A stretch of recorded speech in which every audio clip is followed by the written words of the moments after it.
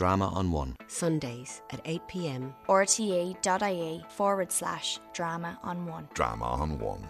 My name is Alan Stamford, and welcome to Othello in Offaly.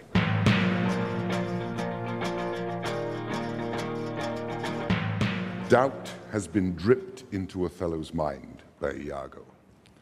Doubt about the faithfulness of Desdemona, and Othello just can't quite deal with it. He's suspicious, he's confused, but somewhere deep inside him, he still trusts her. We're only at the very beginning of this game, and Othello, left alone, starts to express these doubts. This fellow is of exceeding honesty, and knows all qualities with the learned spirit of human dealings. If I do prove her haggard, though that her jesses were my dear heart strings, I'd whistle her off and let her down the wind to pray at fortune. I'd whistle her off and let her down the wind to pray at fortune. So he's making a very clear statement. If I prove her haggard, if I can prove that she has been unfaithful to me, she is out. There's no question about it. If he has proof of her unfaithfulness, she's gone.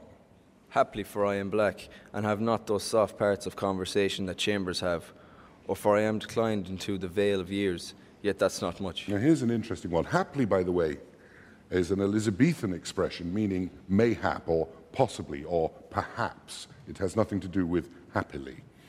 Haply for I am black, and have not those soft parts of conversation that chamberers have, or for that I'm declined into the vale of years. In other words, he's looking at himself. He's saying, why would she be unfaithful? Maybe because I'm black. Maybe because I don't have fancy conversation. And maybe because I'm old. He looks at those three aspects, especially the first and the last, that he is black and that he is old. And that might be the reason that she is unfaithful.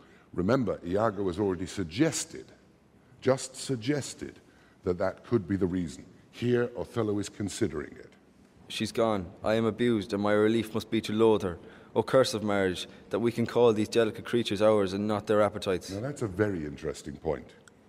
She's gone. If she's gone, if I am abused, I must loathe her. And that's to do with his purity and innocence of soul there, that says, you must be faithful. And if you are not faithful, it is unforgivable. And I must loathe her. I don't want to, but I must, because that's the way the rules work. Curse of marriage, that we can call these delicate creatures ours and not their appetites. That you can actually love them. You can actually marry them. But you can't control them. That's the curse of husbands since the whole idea of marriage ever began. I had rather be a toad and live upon the vapour of a dungeon than keep a corner in the thing I love for others' uses. Yet 'tis the plague of great ones. Prerogatives are they less than the base. 'Tis destiny unshunnable like death. Even then this forked plague is pated to us when we do quicken. He's almost sort of looking at the inevitability of it now. He's beginning to persuade himself of the argument. I'd rather be a toad and live upon the vapour of a dungeon than keep one corner of the thing I love for others' uses. The idea is beginning to settle in his brain.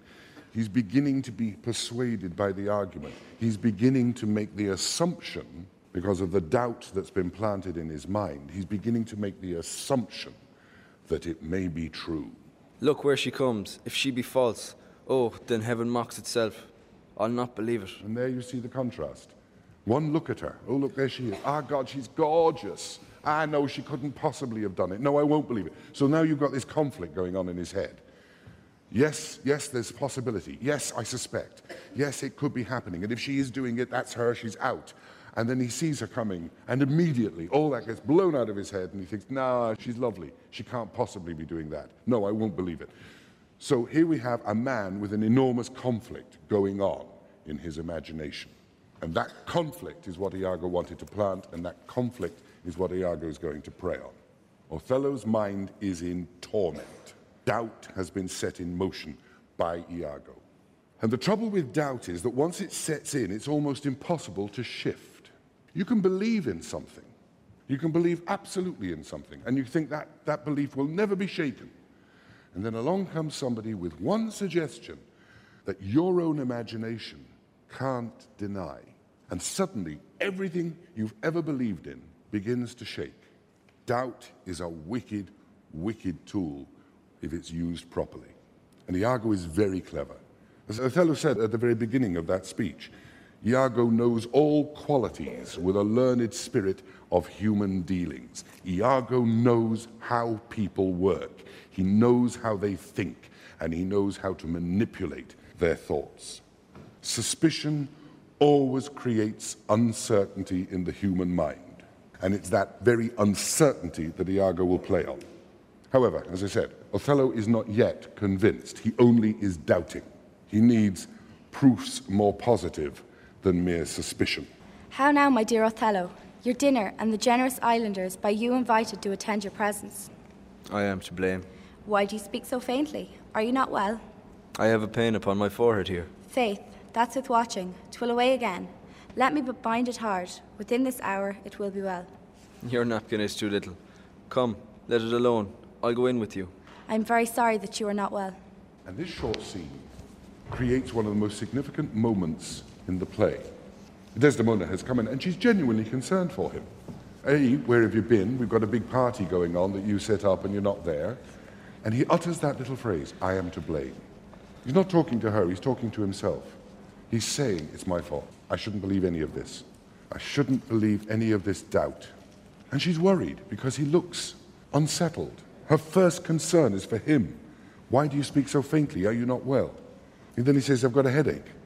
And the first thing she does is take out her handkerchief to wrap around his head to make him feel better. And he says, no, it's too small, leave it, and drops it. He doesn't even notice the handkerchief. Just, no, throw it away. That handkerchief is going to kill Desdemona because it's just left there, lying. And thank you to Niall Towie from Wilson's Hospital and to Catherine McKay, also from Wilson's Hospital, for reading that extract.